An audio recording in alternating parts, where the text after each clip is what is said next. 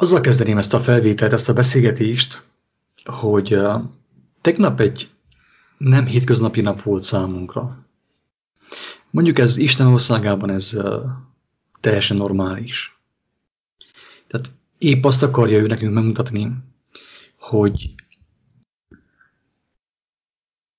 ő kivesz bennünket abból az állapotból, amit mi hétköznapinak neveztünk. 10, 20, 30, 50, 80 éven keresztül. És megmutatja, hogy az egész életünk lehetett volna más is. Sőt, lehetne más is, mint amilyennek gondoltuk, amilyennek láttuk, tapasztaltuk, mint amit mi igazából meguntunk. Mert mint ahogy Cipős énekli egyik nótájában, hogy ugyanaz este, ugyanaz reggel, ugyanaz minden nap, minden éjjel ugyanaz.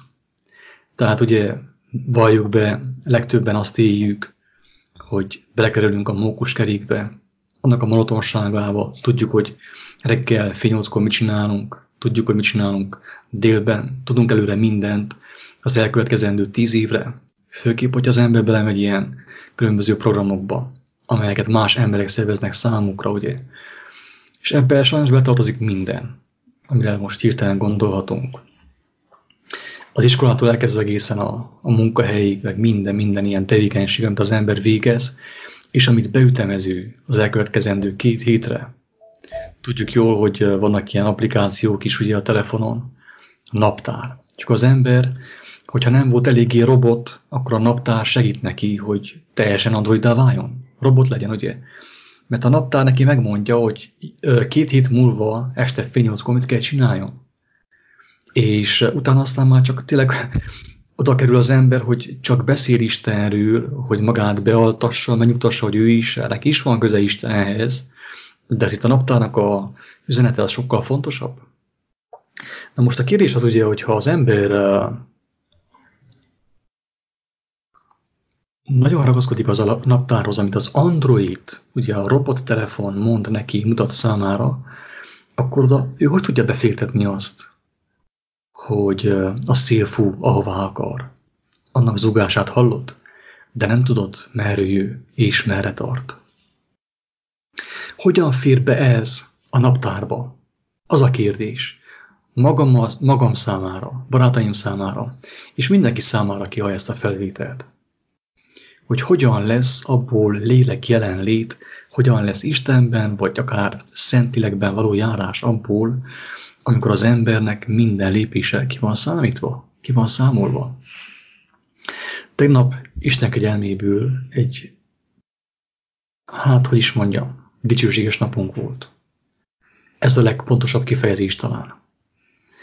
És annyira dicsőséges volt, hogy picit nem is tudtuk akkor most ezzel mit kell kezdeni.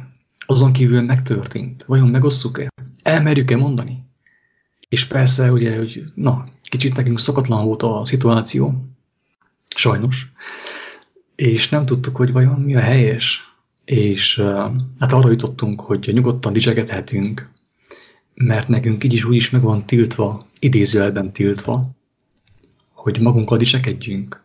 Azzal dicsekedjünk, hogy mire volt képes az én intelligenciám, az én szürkálományom, az én bicepszem és az én vádlém. Tehát ebben a felvételben, ebben a hanganyagban, ebben a bizonyságban, hogy igazából nem arról lesz szó, hogy mi mit csináltunk, hanem inkább arról lesz szó, hogy Istennek a segedelmével, az ő kegyelmében, ő utána vágyakozva, mit engedtünk be az életünkbe tegnapi nap folyamán. És ugye Pál is elmondta tisztán, hogy ha dicsekszem, akkor Istenben dicsekszem. Tehát igenis szabad Istenben dicsekedni. Ezt hívjuk úgy, hogy bizonság.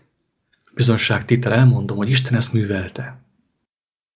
Isten ezt művelte. És ezzel is alátámasztom azt a kijelentést, hogy Isten él. Ő élő lélek.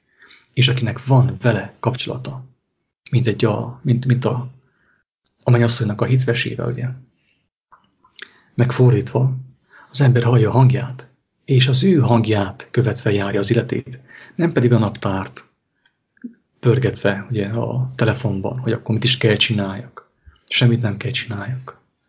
Az én dolgom az, hogy az én édes atyám, édes teremtőmnek a hangját fürkészem, hogy hallám, akarna ő valamit csinálni, még mielőtt terveznék én valami nagyot, nagyon fontosat.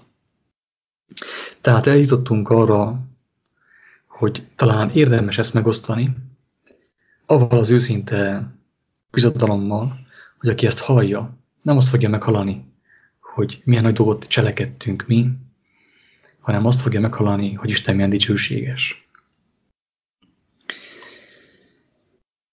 Ez volt ugye a rövid bevezető. Szerintem, aki hallja tőlem a rövid bevezető, az már fel van készülve arra, hogy az körülbelül 20 percig fog tartani, úgyhogy elnézést kérek emiatt. De mostantól akkor én azt mondanám, hogy kiki, ahol érzi, csatlakozzon a beszélgetéshez, mondja el, amit az Úristen a szívére helyez. Igazából nem akarunk semmit semmi olyant elmondani, ami nem történt meg, viszont azt sem szeretnénk megcsonkítani, ami megtörtént. Tehát próbáljuk úgy mondani, hogy történt. Akkor elkezdem, és tényleg bármikor bárki csatlakozzon, amikor úgy indítja a lélek. Tegnap az történt, hogy Levike barátom elmondta, ugye, hogy vendégei vannak Svájcból, és hát nem csupán vendégek, hanem testvérek is, akikkel ott a Svájcban megismerkedett, ott, ahol dolgozott, és ők jöttek Erdélybe, látogatóba, és akkor nem lenne kedvünk nekünk is kimenni, megismerkedni velünk.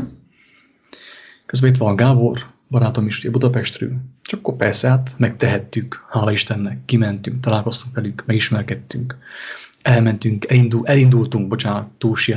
elindultunk egyelőre egy ilyen spontán kirándulásra a hegy aljába, gyönyörű szép idő volt, és hát mit ad az Úristen, ugye megyünk az autókkal fel a gyilkostó irányába, és hát látjuk, hogy egyik hugicánk éppen ottan jön lefelé, tehát velünk szembe jött ő, és akkor Levike meglátta, rádudált, Zsuzsa neki nem tűnt fel, azt hitte, hogy valami pervez fajankú udvarolni akar neki a dudájával. És akkor azt történt, hogy Gábor is észrevette, és akkor megálltam. Tehát Zsuzsa jelzem, hogy velünk szembe jött, mi megmentünk ki a hegy irányába, ugye, a gyilkostó irányába. És akkor azt mondtam Zsuzsának, hogy Zsuzsa, ugye a Békenyfőhöz indultál. Azt mondja, persze, igen. És akkor ült be az autóba, és ment visszafelé, jött velünk visszafelé. Hát így indult a napunk. És hát úgy történt, hogy ugye a patak partján, ugye a Békenyfű alól, a Békény ugye forrik, jön a hegyről befele, a város fele. Ott voltunk mi a zöld pázsiton, leültünk, elmégettünk, tényleg nagyon szép kijelentések jöttek. Készítettünk is 2 felvételt, amit meg fogok osztani, vagy már meg lesz osztva, amikor ezt halljátok, meg lesz osztva a Facebookon.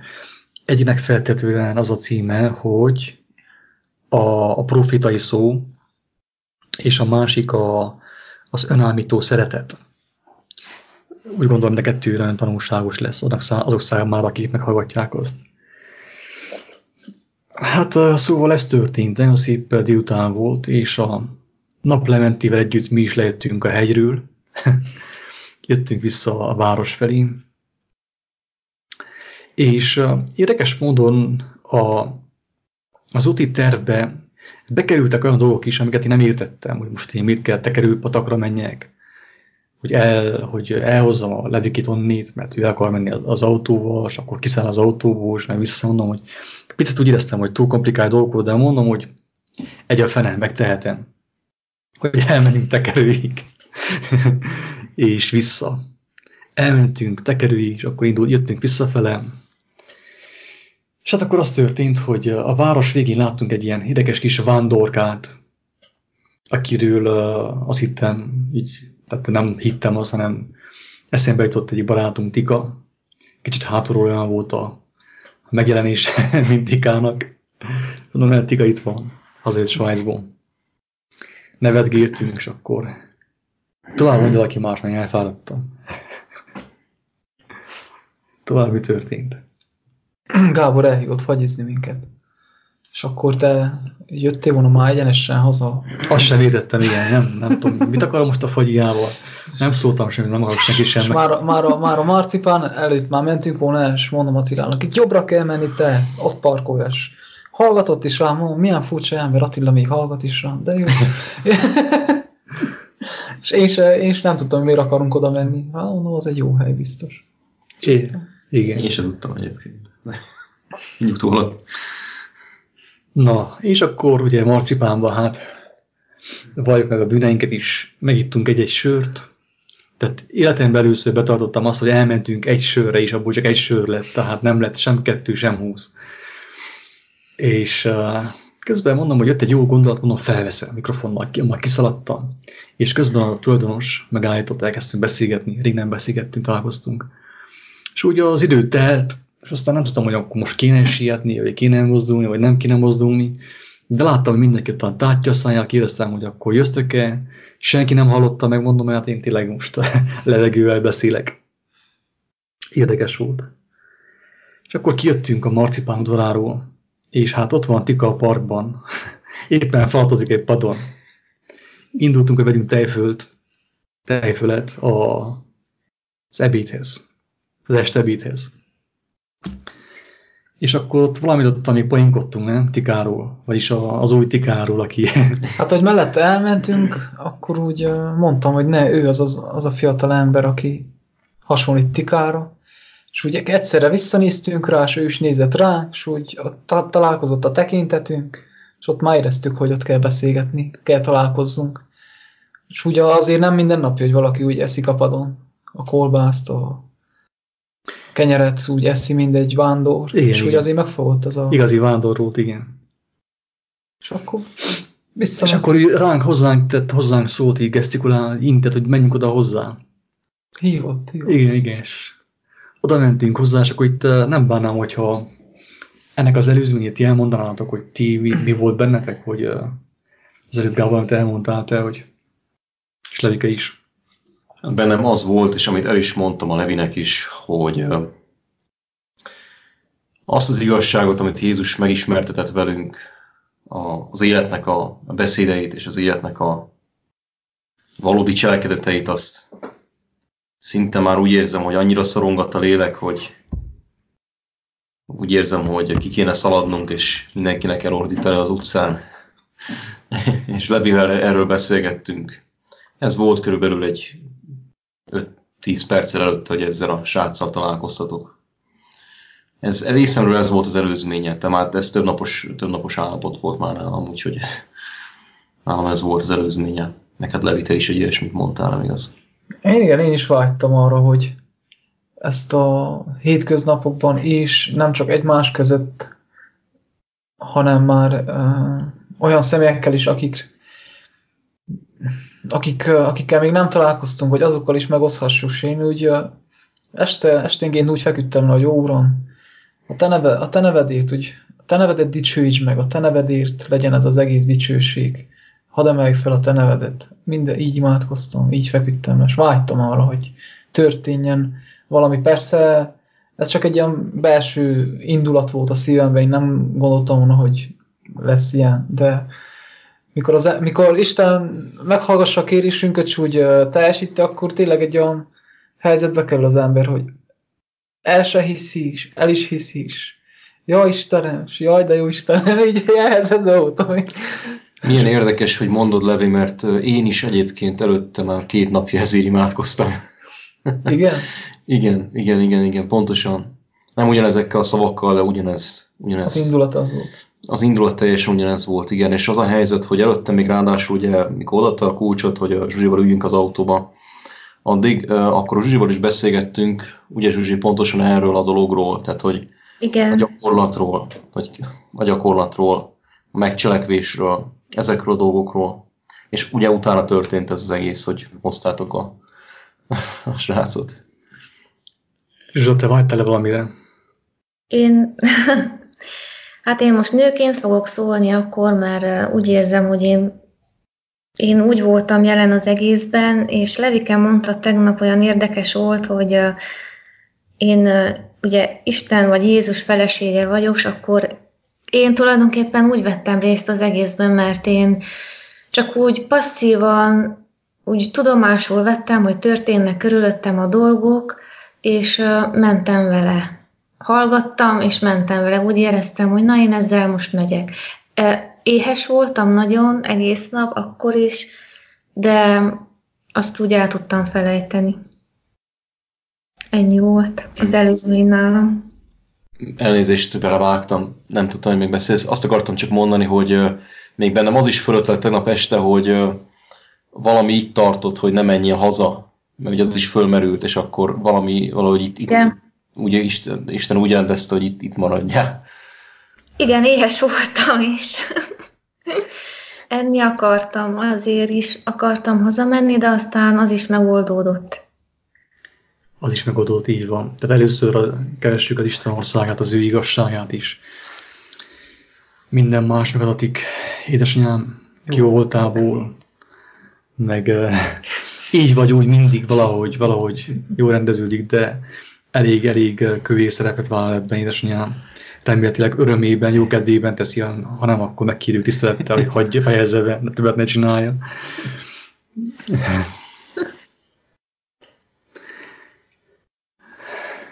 És hát igen, találkoztunk ezzel a fiatal emberrel, akit úgy hívnak, hogy Janusz és Drágos. Két neve van, Drágos és Janusz.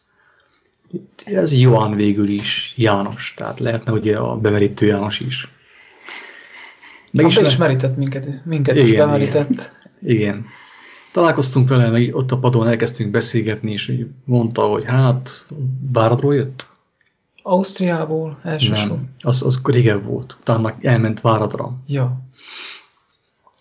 A lényeg az, hogy most ő Váradról jött, hosszú úton, de így lassan, ráérősen közlekedett. Az útszélén gyalogolt, és felvették autók, meg elhozták, elért idáig. És úgy láttam, hogy első perctől, hogy minden egyfolytában hivatkozik az Úristenre. És hát mondom, te milyen Istenről beszélsz nekem? Azt mondja, hogy hát ott az, aki fenn az égben van. És hát mondom, te őt honnét ismered?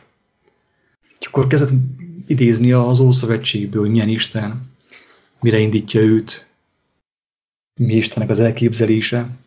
Kezdtem mondani így az Ószövetségből többnyire, hogy milyen Isten. És ez érdekes volt. Amúgy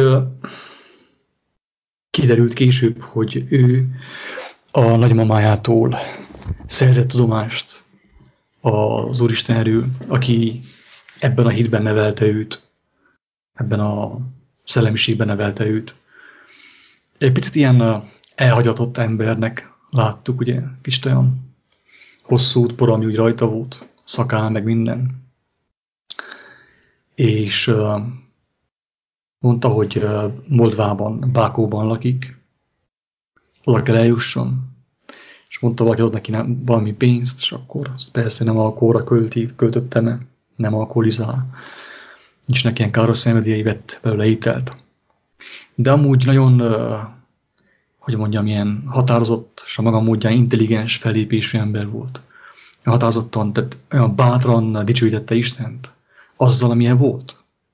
Amilyen volt, azt olyan bátran, egyértelműen kimondta, hangosan, olyan erőteljesen, hogy érezte az ember, hogy be kell fogja a száját, most ő beszél, és most Istenről van szó, vagy olyan dolog. Tehát ilyen volt a fellépése.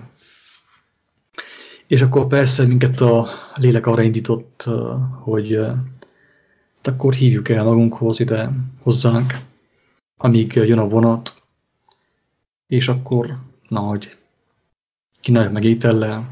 Közben ő azelőtt evett, úgyhogy ezért nem volt éhes. De elfogadta a meghívásunkat, beült az autóba, eljött ide hozzánk, és mindenki fogtunk felatozni, közben beszélgettünk. És így mesélt valamit a sorsáról, elmondta, hogy Ausztriában dolgozott, kiment Ausztriába dolgozni, ott kihasználták, adtak valami 100 eurót talán egy hónapra, vagy egy hétre, vagy nem tudom mennyire. Tehát éppen csak, hogy ne halljon éhen. Belecsöppent ő is egy ilyen munka tapasztalatban. Onnit hazajött a nagymamájához. Bákóba, de tudni kell, hogy a szüleit elvesztette már gyermekkorában, árván nőtt fel, nagymamája nevelte fel. És utána elment Nagyváradra dolgozni, és ott is valami rosszul sült el. És jött hazafele, és éppen Gyergyóban tartott. Most Gyergyóban volt, amikor találkoztunk vele. Elég egyszerűen volt, tehát a szatyrában, a hátizsákjában jóformán semmi nem volt. Tehát jött ő a hátizsákkal, de abban a hátizsákban semmi nem volt. Ez a kicsi eledel, amit... Kevés étel volt benne, igen. Semmi más. Tehát, hogy egyből én arra gondoltam, hogy Jézus, amikor elküldte az apostolokat, nem azt mondta, hogy vigyétek magatokkal a mikrofont, meg váltó téli kabátot, meg mindent. Ő mutatta be a leghitelesebben, hogy így van, Jézus a így tanítvány volt. Pontosan. És ugyanezt láttuk nála is, hogy lehet, hogy ő sok tekintetben sokkal igazibb tanítvány, mint én, amilyen vagyok. Ezért vettük észre már távolról, mikor jöttünk haza Tekerőpataknál, amikor én legalábbis, amikor sétáltott el, de nekem már feltűnt. Megakadt a szemem nagyon benne. Az egyenes menés, az a céltudatos menés. Nekem távolról feltűnt.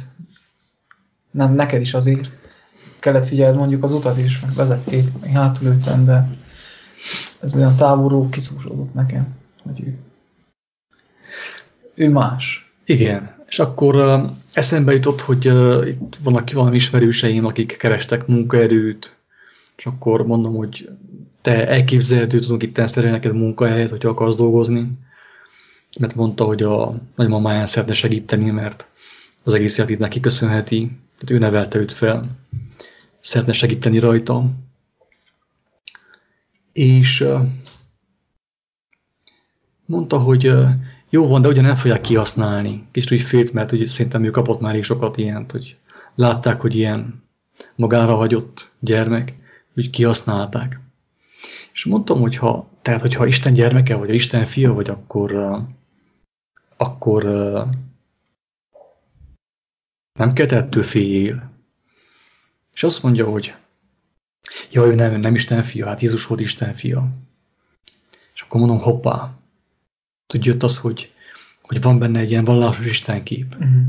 Tehát nem tudja azt, hogy Jézus azért jött, hogy mindannyian, akik ránézünk, akik vele járunk, Isten gyermekei legyünk, Istennek az intelligenző bölcsességével gondolkozzunk, az ő szeretetével szeressünk. Tehát úgy éreztem azt, hogy az Ószövetség és az Új Szövetség határát nem lépte át. És akkor kedvesen elkezdtem mondani neki az evangéliumot, hogy Jézus miért jött, hogy mi is Isten gyermekei legyünk. Ő volt az elsőszülött, ugye? És mi következtünk utána, az apostolok, és úgy tovább. Érdekes, hogy eleinte úgy ellenkezett, úgy tiltakozott emellett, de aztán ő is kimondta, hogy akkor, mint Isten gyermeke, úgy szeretnék én is közeledni Istenhez. Amikor imádkoztatok, ő úgy mondta ki, hogy akkor Isten gyermeke. Igen. Tehát ő nem tudta, hogy az ember feljogosult erre. Tehát, hogy Isten ő azt akarja, hogy a gyermekei legyünk, és úgy járjunk a világban, mint hogy az ő fia járt, kelt a világban. És akkor mondtam neki, hogy figyelj meg, tehát ha gondolod, ha akarsz, akkor te is lehetsz Isten gyermeke, mert azért jött a megváltó, hogy általa, az ő beszéd által, az ő szeretet által, a vele való barátság által mi is Isten gyermekei lehessünk. Úgy érzem, hogy így, hogy beszélgetünk erről, hogy tényleg ezért kellett találkozzunk, mert neki volt ismerete a Bibliáról, az írásokból, a tanításokból, de mégis volt egy ilyen fal. Ez az intimitás, hogy én tényleg lehetek Istennek a gyermeke. És ezért is kellett találkozzunk, hogy elmondhass, hogy igen, lehetsz. És akkor így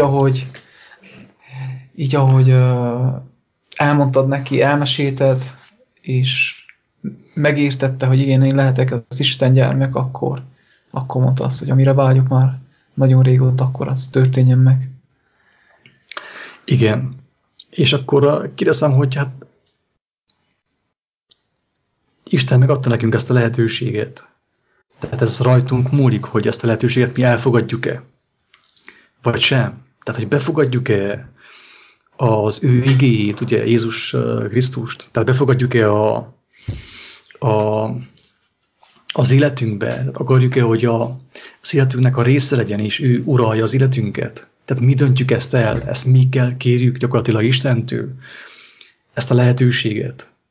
És kérdeztem, hogy hát szeretné-e, hogy ez így megtörténjen, szeretné imádkozni Istenhez, hogy az Isten neki megadja. És azt mondja, hogy igen. Akkor picit én ugye zavarba kerültem megint, mert azért én úgy minden szökőjében egyszer imádkozok románul. És ő azt mondta, hogy igen. És hát mondom, akkor te imádkozunk együtt. Tehát Isten azt mondta, hogy 2 vagy 3, hogyha találkozunk, együtt vagyunk, és amit kérünk, azt megadja nekünk. És akkor ő ebbe belement, és imádkoztunk együtt románul. Először én imádkoztam, sehol semmi, és látom, hogy hallgat, csendben van, és azt mondta, hogy hú, ez nagyon erős, nem meg volt érintődve. És azt mondja, hogy újból szeretne imádkozni, még egyszer. És akkor mondtam, hogy te imádkozzál nyugodtan, én lélekben veled vagyok. És elkezdett imádkozni, hát zavarba ejtő volt az imádsága, erős volt nagyon.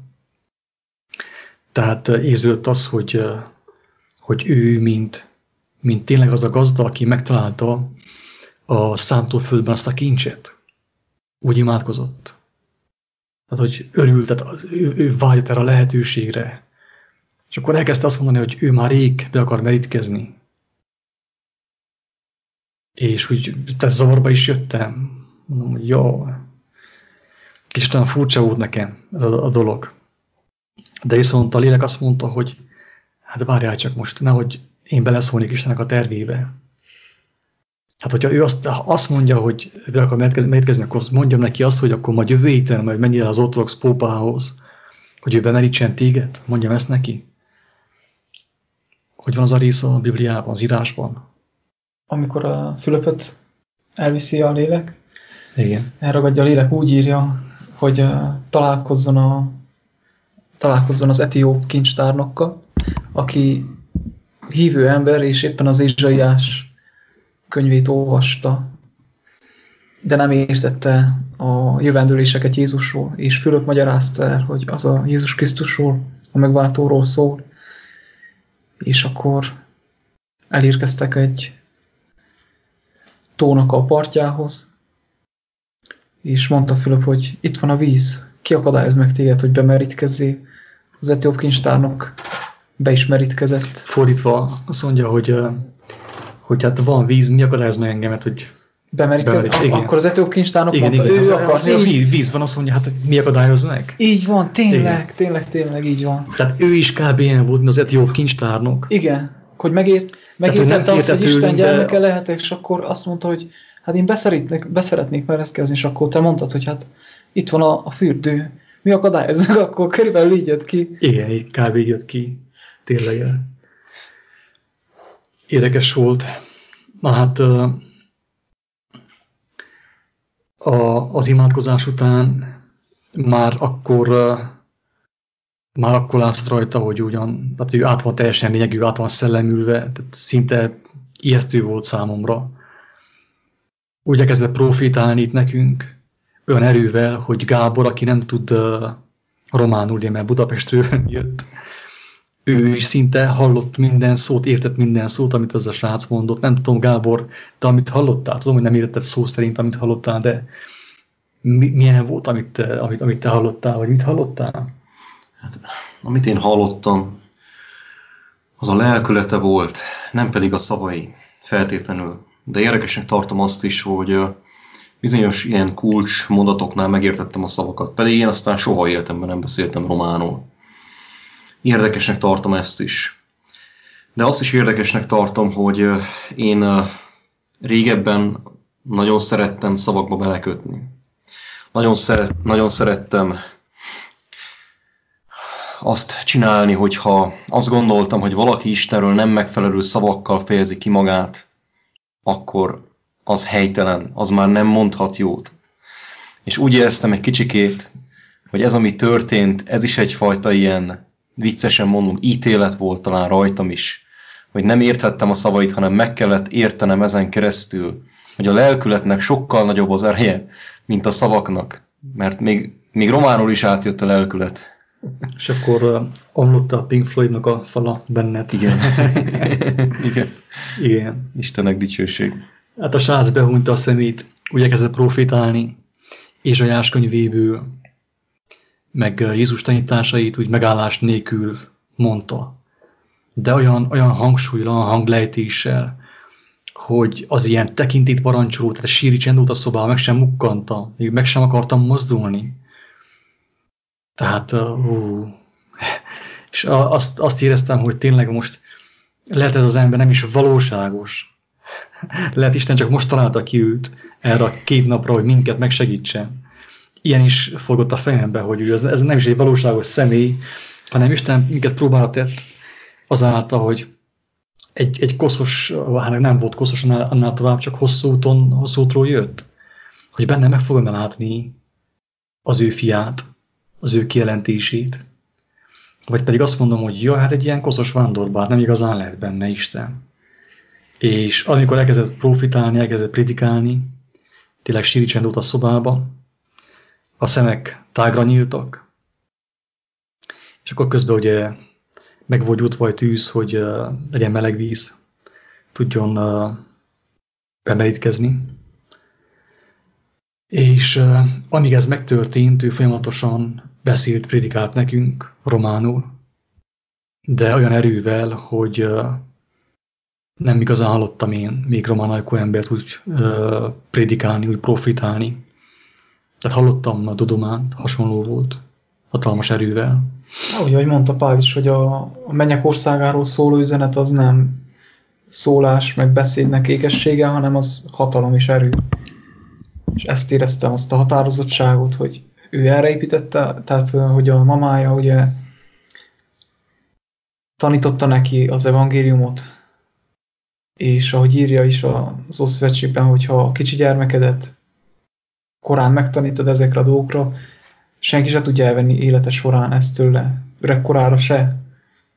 És én hiszem, hogy az Isten nevelte fel a nényén keresztül, azon a lelkületen keresztül. És ez az, amit láttunk a tegnap, hogy neki a sok szenvedés mellett neki ez volt az alap, a túlélő alap, amit Eudoxia is átélt, hogy a sok szenvedés miatt ő a Dávid zsoltáraiba kapaszkodott, és a sok szenvedés miatt ő ebbe kapaszkodott bele, és ez neki egy olyan dolog, amit sose fog elvenni tőle senki. És ez az, amit ő tegnap megmutatott, hogy nekem ez van. Semmi más, de ez van. És ez elég. Az tényleg volt. Amilyen volt, az nagyon keményen volt. Nem úgy volt, hogy egyet balra, és 2 jobbra, és így fordítva, 2 balra, 2 jobbra, hanem ami volt, az volt. Azt az egy talentumot ő az úgy megmutatta nekünk, hogy számomra zavarba ejtő volt, engemet megvádolt, nem úgy vádolt, nem, hogy azt mondta, hogy Attila, te ezt csinálod, azt csináltad, hanem ugye, mint ahogy egyszer már meg voltam vádolva múlt héten, szintén egy gyermek által, aki olyan tisztasággal jelentette meg Istennek az országát, az ő akaratát, tisztaságát, hogy én az ő tisztaságában láttam a gyarlóságomat, a gonoszságomat, a hitetlenségemet, az agyalásomat, a túlzott agyalásomat, ugye? És meg voltam vádolva, de úgy voltam megvádolva, hogy megköszöntem a vádat. Tehát meg voltam fedve. Nem gonoszsággal fedett meg. Nem is tudta, hogy hozzám beszél. Hanem az ő szavai által a lélek megmutatta nekem, hogy ne, ez. És ez a fajta dolgozást tapasztaltam meg tegnap este is, ami szeretetből jön, Istentől jön, és amit az ember meg tud köszönni. Mert kinek tetszik az, hogy valakit megdorgálnak? Tehát, hogy megdorgálják őt. Elmondják, hogy ez azt csináltad, azt rosszul csináltad, ilyen vagy olyan vagy. Senkinek nem tetszik. De most megtapasztaltam ismételten azt, hogy mit jelent, amikor a szeretet dorgál meg. A tisztaság. A szentség dorgál meg. Hát, hihetetlen volt. Közben ugye bemerítés előtt. Folytatódik a történetem. Én úgy a dolgok közepén találtam magam, nem is tudtam, hogy mit keresek én egyáltalán ott, de azt mondtam, jó van, akkor lássuk ebből mi lesz. És akkor találkoztam én először Januccal, mert megkérdezte, hogy ki vagyok én, és akkor találkoztam magammal, és aztán találkoztam Jézussal is. Én Janucban saját magamat láttam az elején is, és egész végül is engem is megvádolt ugyanúgy. Én gyanakvással fordultam egy kicsit felé, és azt láttam, hogy talán benne is volt egy ilyen gyanakvás, ami aztán feloldódott úgy, ahogy haladtak a dolgok, az ima során, stb. Én, ahogy benne voltam, az ima közben, alatt, utána azt éreztem, hogy én el kell hallgassak, én nagyon minimálisat kérdeztem, tényleg nem az volt a lényeg, én úgy éreztem, hogy át kell engedjem a terepet nektek, férfiaknak, mert ez most a ti dolgotok, csak annyit csináltam, próbáltam így nem csak Janucért, de értetek is imádkozni, és akkor éreztem én is valami jelenlétet, amiről ő beszélt, és én úgy éreztem, hogy Jézus van ott, és tehát vele vagyunk tulajdonképpen. És ez jól esett, amikor én megláttam, hogy Januc tulajdonképpen egy nagyon tiszta gyermek, és nagyon bölcs, amikor szinte úgy éreztem, hogy hát le kell boruljak ezelőtt, nem az ember előtt, hanem az Isten előtt, hogy ilyen embert hozott elénk tényleg, hogy nem csak mi segíthettünk rajta, hanem ő is. Amikor azt mondta, hogy megkérdeztem, hogy hát miért nem adtak neki pénzt, és mondta, hogy hát látták, hogy én hülye vagyok, de az nem számít, nem lényeg. Most azzal foglalkozok, hogy Istennel akarok lenni, stb. És akkor én azt mondtam, hogy tehát nincs amit én mondjak, nincs amit hozzátegyek ehhez az egészhez, csak annyit, hogy hálát éreztem, hogy szembenézhettem magammal. És persze próbáltam én is inkább arra figyelni, miközben csendben vagyok, hogy hol tudok segíteni nektek, és akkor figyeltem Erzsikére is, hogy ő ne érezze rosszul magát, stb., hogy minden simán menjen. Egyelőre ennyi. Miután az ima megtörtént, és ugye ő profitált, meg prédikált nekünk, volt egy ilyen szabadabb beszélgetés is, miközben ugye a víz melegedett, a második rendvíz, ugye, mert az elsőben ugye megfürdött, lezuhanyzott, és tényleg már külsőleg úgy új ember volt, tehát tiszta, ugye megborotválkozott, jó illat, igen. Tiszta ruhát vett. Igen, és úgy készült Isten elé gyakorlatilag. Tehát a profitálás meg a prédikáció után úgy mélyebb betekintést nyertünk az ő életében. Rákérdeztünk bizonyos dolgokra, nem mertünk mindenre rákérdezni, mert amire rákérdeztünk, az is eléggé súlyos volt számunkra, mert az történt, hogy a szüleit megölték. Az édesapját, az édesanyját is megölte egy csendőr, aki szerelmes volt az ő édesanyjával, és nem tudta elviselni, hogy az a nő, nem lehet az övé, ahol a férfival van, és mind a kettőt lelőtte. És ezért ugye ő árván nőtt fel nagymamájával, nagymamája nevelte őt, de nagymamája abban a vallásos szellemiségben nevelte, de olyan vallásos, hogy nem az ortodox, hanem ismerte a Bibliát, és ezért Januc ismerte Dávidot, ismerte a profitákat, ismerte az evangéliumot is elég jól. És tehát nagyon sok nehézségen keresztül ment, és ugye azt is meg kellett érteni, kellett látni, hogy a nehézségekkel Isten megvédte őt, hogy belefolyjon a világba. Tehát nem hiába nem kapott ő sok pénzt Ausztriában, vagy itt Váradon, hanem azért, hogy az Úristen próbálta őt megvédeni, hogy nehogy a pénz elcsavarja a fejét, nehogy azt a értékes kincset, amit a nagymamájától kapott, elveszítse. És az történt, hogy Isten megóvta őt, tehát nem elveszette azt a kincset, amit megszerzett mostanig a nagymamája révén, hanem azt a kincset ő befötte, lebiztosította a keresztség által. És hát a keresztségre ő úgy készült, hogy ez is tehát ugye, lenyűgöző volt, vádló is nyilván. Eszembe jutott az is, hogy amikor János bemerítette az embereket, abban a történetben az is benne van, hogy ő kiszűrte azokat az embereket, akik nem voltak méltók a keresztségre, de elküldte őket. Ez az ember a bemerítkezést, ő ezt úgy vette, hogy óriási hálával imádkozott, hogy Istenem, végre a vágyam teljesülhet. A gyermeket lehetek, és én mostantól egy új teremtés leszek. És nyilván amikor, tehát ő utána már automatikusan imádkozott. Amikor a kádban volt, akkor is imádkozott. De olyan gyermeknek lelkülettel, hogy azt kellett mondjam, hogy hát ő biztos meglátja Isten országát. Én, hogy meglátom-e, nekem afelől vannak kétségeim. De afelől, hogy ő meglátja, afelől már nem volt nekem semmi kétségem. Tehát Isten feltetőleg felhasznált bennünket arra, hogy megerősítse az ő szövetségét Januccal, Jánossal, az ő prédikátorával, mert nagyon kemény prédikátor. Viszont őt talán sokkal inkább felhasználta arra, hogy minket formáljon, minket tanítson, nekünk megmutassa azt, hogy mit jelent az, hogy én a féltékenyen szerető Istennek a gyermeke vagyok.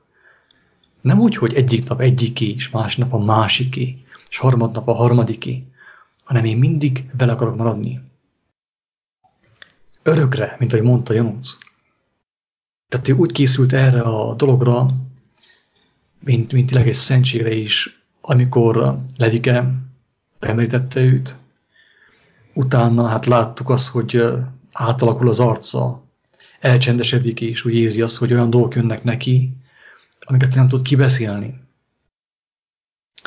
És kértük rá, hát ezt is érdemes hangsúlyozzam, kértük arra, hogy hát aludjon itt, aztán majd reggel tovább megy. Azt mondja, nem. Tehát erős nem erőltettem, mert láttam, hogy annyira határozott ő abban, hogy ő nem akar itt aludni, hanem azt mondja, hogy az egész éjszakát Isten akarja tölteni, imádkozni akar reggelig, azt mondja, hogy reggelig nem fogja behunni a szemét. És ott aludt az állomásra. Vagyis nem ott aludt, hanem ott töltött el a... Igen, tehát jött egy vonat akkor, amikor elmentünk az állomásra, és azt mondta, arra nem akar felülni, hanem, mert ugye azt mondta nekem is, hogy ő egészen reggelig Istennel akar lenni, nem vonatozni, hanem imádkozni akar. És csak reggel ment tovább, közben felhívott ugye előtt, és elmondta, hogy megérkezett haza nagymamájához, és megint kifejezte a háláját, hogy a hála van az ő szívében, hogy ő új ember mostantól. És annyira csodálatos volt, az így eszembe jutott most, hogy annyira gyermeki lelkülete volt, tényleg annyira tiszta, hogy semmi, a nehézségei ellenére senkire, semmire nem panaszkodott egy szóval sem. Tehát neki nem az volt a lényeg, hogy az emberi világ gyarlóságaira, meg hibáira való tekintettel ő panaszkodjon és keseregjen, hanem teljes szívvel odafordult akkor tegnap este az Istenhez. Neki ez volt a lényeg. Ez annyira csodálatos volt. Igen. Hát az volt még számunkra ugye sokkoló, persze ez érthető is volt, mert ő Istenben nevelkedett, nagymamája által. Tehát ő tisztelte a nagymamáját, és ugye azt, amit tőle kapott, azt úgy őrizte, mint egy nagyon fontos kincset. Ugye nem lett alkoholista, nem lett, mit tudom én, tróger. És hát arról is szó esett, hogy hogy a csendőr, aki megölt a szüleit, ő a börtönben azóta is. És azt mondta, hogy ő megbocsátott a csendőrnek. És utána megint elkezdett prédikálni arról, hogy Jézus mit nézett el nekünk. Tehát nagyon erős volt. Tehát annyira lélekből szólt, hogy hihetetlen.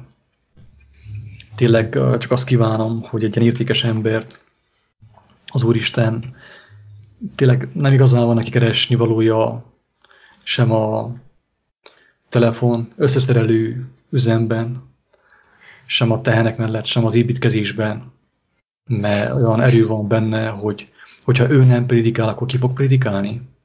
Hogyha ő nem mondja Isten országát az embereknek, nem ossza meg, akkor ki? Az, aki a telefonok összerakásához ért csak? Hát így, ahogy a munkát ajánlottad neki, hogy itt van lehetőség tehénpásztorkodni. Nekem egyből Mózes jutott eszembe, amikor 40 évesen ő elment Egyiptomból, és 40 évig juhásztor volt. Ott volt ideje gondolkozni az Isten dolgain. Hogy most itt, amíg tehénpásztor lesz, most egy új lélekkel, új szívvel fordult Istenhez, és az evangéliumot még intimebben, közelebbről ismerheti meg az Istent is személyesen. Hogy mennyi idő alatt nem tudom, hogy az Isten tudja, és akkor majd onnan. De ez egy nagyon jó hely, hogy ottan a tehenek mellett ő csendben van, béke van, tud az Istenre figyelni, az evangéliumra épülni. Igen, erről lehetőségesen szeretettel beszél, tehát így még így féltem is olyan megalázói számára, hogyha megkérdezem, hogy te van egy ismerősünk, akinek ugye vannak tehenei, kiviszi őket az erdőre nyáron, és ott szükség van munkaerőre, hogy olyan neki megalázója ez, hogy megkérdezem, de hát erről is úgy beszélt, hogy kint a természetben azt mondja, a tehenek azt mondja, hogy annál szebb nincs is, tehát nem azt mondja, hogy jaj, ne haragudjál, én túl képzett vagyok a tehenekhez. Tehát, hanem ezt is olyan hálával fogadta, azt mondja, ha Isten úgy akarja, azt mondja, akkor visszajövök. És mondom, akkor abba egyeztünk, hogy nincsen semmi sem leszögezve, de hogyha Isten úgy akarja, akkor biztos megkerül annak a módja, hogy visszajön. Lehet, hogy ez a nyár arról fog szólni neki, mint Mózesnek a 40 év. Ez is elképzelhető. És biztos a tehenek mellett kint az erdőben, a természetben sokkal nagyobb lehetősége van neki erre, mint például az irodában a számítógép mögött valakinek, aki egyfolytában kell számigáljon, és az elméje meg van teljesen bilincselve. Persze. És képzeld el, hogy mekkora kint a szabadban, a természetnek a lágyölén tényleg ott igen. Nem egy olyan fáradtságos munka, nincs olyan sok tehén. A fejés is géppel megy, tehát hogy igazából most lesz idő. Igen, hogyha vissza fog jönni, akkor lesz erre ideje. Tényleg azért durva, mert mi is próbára voltunk téve, úgy érzem valamelyest, mert tudod, amikor az ember Istenhez fordul, akkor hirtelen azt gondolja, hogy el kell menjen a Vatikánba, vagy a pápát megtérítse. De Jézus nem ezt mondta, hanem azt mondta, hogy ha adtál egy pohár vizet a legkisebbnek, azt nem tetted. És hogyha az ember ezt nem teszi, akkor hiába próbálta vitába keveredni ilyen vallási tekintélyekkel, mert az tényleg... Annyira élvezem az Istennek a munkáját, úgy tegnap is elmosoltam, hogy volt sajnos ez a vallásosság miatt, amit a sátán elművelt a bemerítkezéssel, Attilának egy ilyen védekezése, egy ilyen, hogy lehet szebben kimondani. Jól mondod. És tegnap Jonuc egyből Attilához fordult, hogy akkor létszes merítsék. És akkor a másik, meg az, hogy Attila is sokszor szokta mondani, hát nem kompotot kell vinni a másiknak, hanem az Isten országát, persze. És tegnap sok mindent nem adtunk, egy kicsi vizet, ez az, de tényleg, hogy ilyen apróságok, de persze az evangéliumról is beszélgettünk. Na, és olyan helyzetekbe hoz Isten, hogy értsük meg, hogy az apró dolgokban is milyen jelentőségteljes tud lenni az apró dolgok. Arra gondolok, hogy tegyük fel, hogy úgy adja az Isten, hogy 5 ilyen VIP Istenhez fordul általat. akkor annyira meg fogod ezt szokni, hogy ezt nem fogod már észrevenni, Jonuct. Igen. Igen. De azt fogod te gondolni, hogy neked csak a VIP-kkal kell foglalkozni, akik tele vannak amúgy is pénzzel, jóléttel, meg mindennel. És most meg szükségük van egy kicsi önállításra. Jézus nevében. Isten! És nem fogod észrevenni azt, hogy ott van Jonuc, aki fel van készülve, aki már meg van tisztulva, aki már méltó arra, hogy bemerítkezzen. Istennek az igébe és a vízbe is. Isten annyit ad, hogy épüljünk által, ne bukjunk el által, hanem épüljünk által. Tudjuk megélni tisztességesen, hogy ne bukjunk el, hogy tényleg csodálatos az ő tanítása, hogy mennyire tökéletes. Mert biztos, hogy vannak nehezebb munkák is, könnyebbek is, nem is munka, hanem elhívások. De nekünk most pont erre volt szükség. Igen, de az én igám könnyű, az én terem gyönyörűséges. Persze, persze. Mert az, ha nem tőlünk van, akkor ugye nekünk is gyönyörűség volt, mert elsősorban mi kaptunk, tehát olyan lehetőséget, ami tényleg ez most például nem éppen a Bibliából volt. Tehát nem egy predikáció is volt benne nyilván, de hogy Isten azt mondta, hogy így foglak mostan formálni. Így. Ezzel a történettel. Jó cselekedetekre vagytok teremtve, amiket én már előkészítettem számotokra, hogy megcselekedjétek, és ezek azok. Ezt írja valahol az evangélium. Máshol azt írja, hogy legyen ügyetek, legyen gondotok a vendégszeretetre, mert egyesek közületek tudtukon kívül angyalokat vendégeltek meg. És egy... Ez is úgy eszembe jutott most, hogy mondtátok ezeket a dolgokat. Számomra is meglepő volt, hogy Jonuc maga is mondta, hogyha emlékeztek, hogy ti segítettetek nekem, de emlékezzetek arra, hogy én is segítettem nektek, és akkor vártam, hogy kifejti, hogy, de azt hiszem nem mondott erre semmit. Hát az elég is volt. Igen. De elég is volt, hát ő mondott, hogy többet ennél végül is, mert ő ugye egyrészt predikált az Ószövetségből, az evangéliumból is, profétált, és utána olyan példabeszédeket mondott, így instant módon ugye a gyümölcsökről, meg minden, hogy le voltunk döbbenve, hogy Jézus beszél hozzánk személyesen itten, Jonocon keresztül. Tehát mondta az új nyelveken szólást? Igen, hát új nyelven szólt, tényleg. Új nyelven szólt. Új nyelven szólt. Én is megértettem, hiszen ott elmutogatta a grapefruitokkal, hogy miről van szó. Nekem is az volt az érzésem, mintha Jézus beszélne hozzánk tényleg személyesen. Rajta keresztül.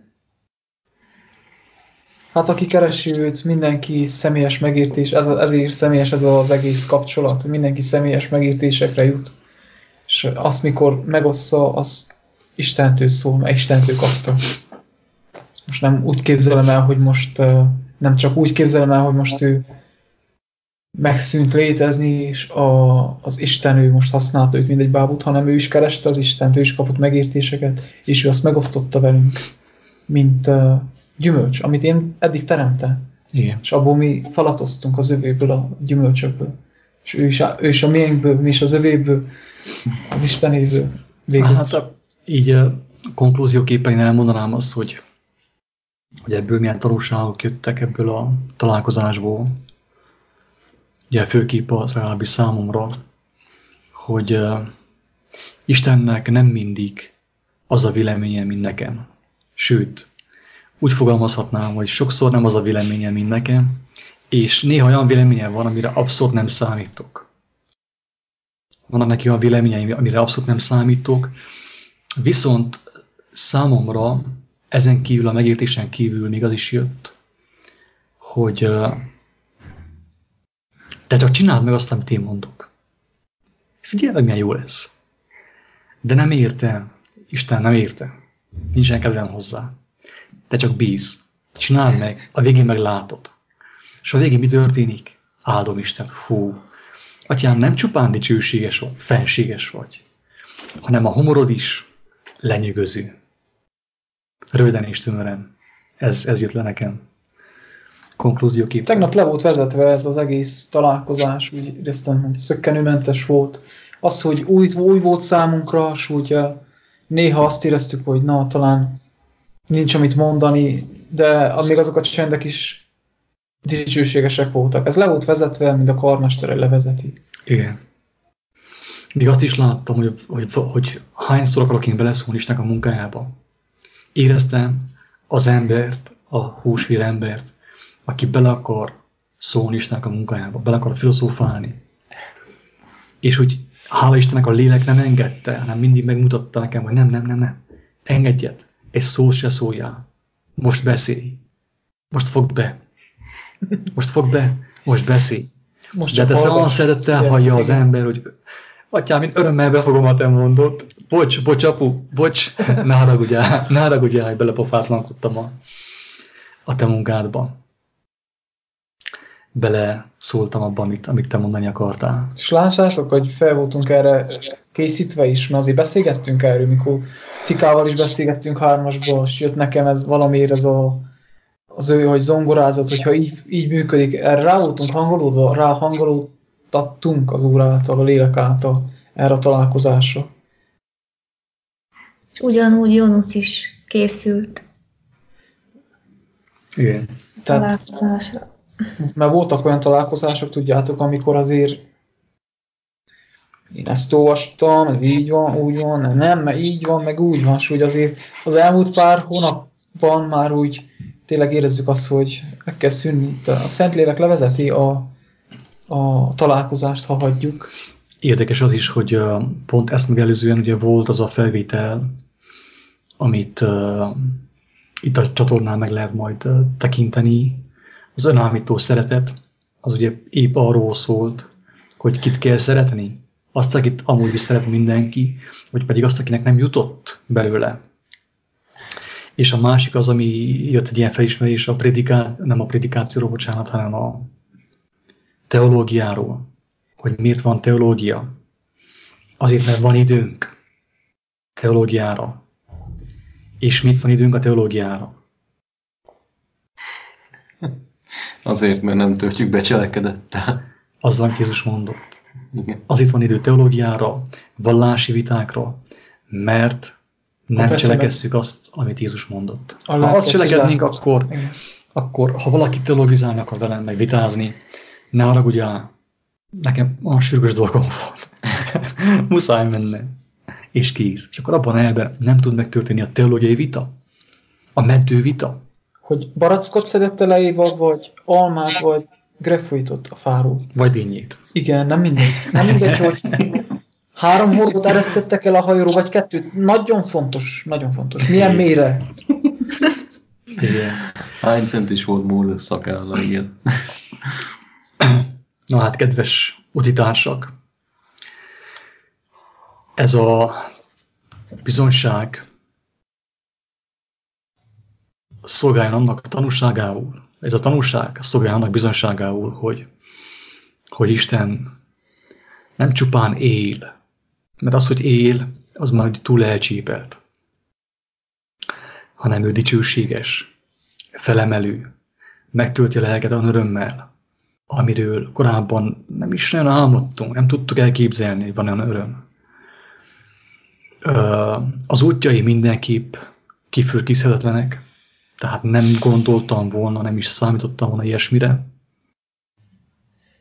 És a humorérzéke irigylésre méltó, röviden és tömören. És őszintén bízom abban, hogy mindenki kapott ebben a kis beszélgetésben egy olyan magot, amelyet, hogyha gondosan elültet az ő kis kertjébe, az ő szíveskének a kertjébe, akkor az jó ízű gyümölcsöt fog teremni számára. Tegnap csak azt tapasztaltuk meg, amit az igaz és hű Isten megígért. Amikor Jézus elment, azt mondta, hogy de ne féljetek, nem hagylak árván titeket. Mert én veletek maradok az idők végezeteig minden nap. És a tegnap is csak ezt tapasztaltuk meg. Csak ezt. Csak ezt. Amit ő megígért, tehát mi nem tudtunk hozzátenni, mi csak amit ő megígért, azt hagytuk, hogy megtörténhessen. Hát igen, csak ezt tapasztaltuk meg, de amúgy részlegítő volt. Igen. haszontalan szolgák vagyunk, mi csak azt tettük, ami a kötelességünk. Ezt mondja az ige. Mi utalmat is várhatnánk. És folyamatosan fizetve voltunk. Igen. Csak sokan talán megtapasztalták már közülünk is, talán a legtöbb ember, hogy milyen pénzért dolgozni. Talán sokan megtapasztalták azt is, hogy milyen belemenni egy ilyen karrier csapdába, egy ilyen karrier hazugságba, amit a világ így ráömleszt az emberekre, hogy a rabságába tartsa őket. És azt veszem észre, hogy ez az igazi munka, ez az igazi hivatás, és ez az igazi, ha lehet így fogalmazni, karrier, amiben valódi öröm van. Nem pénzzel fizettetik meg, hanem békességgel az ember lelkében, és igazsággal és szeretettel, Istentől magától. És ezen túl meg az is megvan, az is megadatik, amit pénzzel vesz meg az ember, mert igen. Semmiben nem szűkölködtünk. Mondjuk te már tapasztaltad, hogy milyen kukából kell állni Angliában. De nem is volt rá szükség, tehát csak így vízből, tehát a legjobb ételek is ott tényleg minden megvan az úrban. Bocsánat, mondjuk nyugodtan. Hát Isten szabadságra hívott bennünket, nem olyan szabadságra, ami lejár 2 hét múlva, hanem örök szabadságra hívott, olyan szabadságra, amiben igazi öröm van, dicsőség van benne, és folytonos lelki megújulás, játék, lelkesedés, így tudnám fogalmazni buta emberi szavakkal, de ennél jóval több van, ami kimondhatatlan. Nem lehet kifejezni szavakkal. Hogyha a külső emberünk meg is romlik, a belső emberünk napról napra megújul és elváltozik az ő dicsőségére. Úgy legyen. Mindenkinek ezt kívánjuk, hogy merjen őszintén bemerítkezni, beledobni magát Istennek a vizébe, amit Jézus által adott nekünk. Úgyhogy sok siker mindenkinek, Isten áldjon. Sziasztok! Sziasztok! Isten áldjon, sziasztok!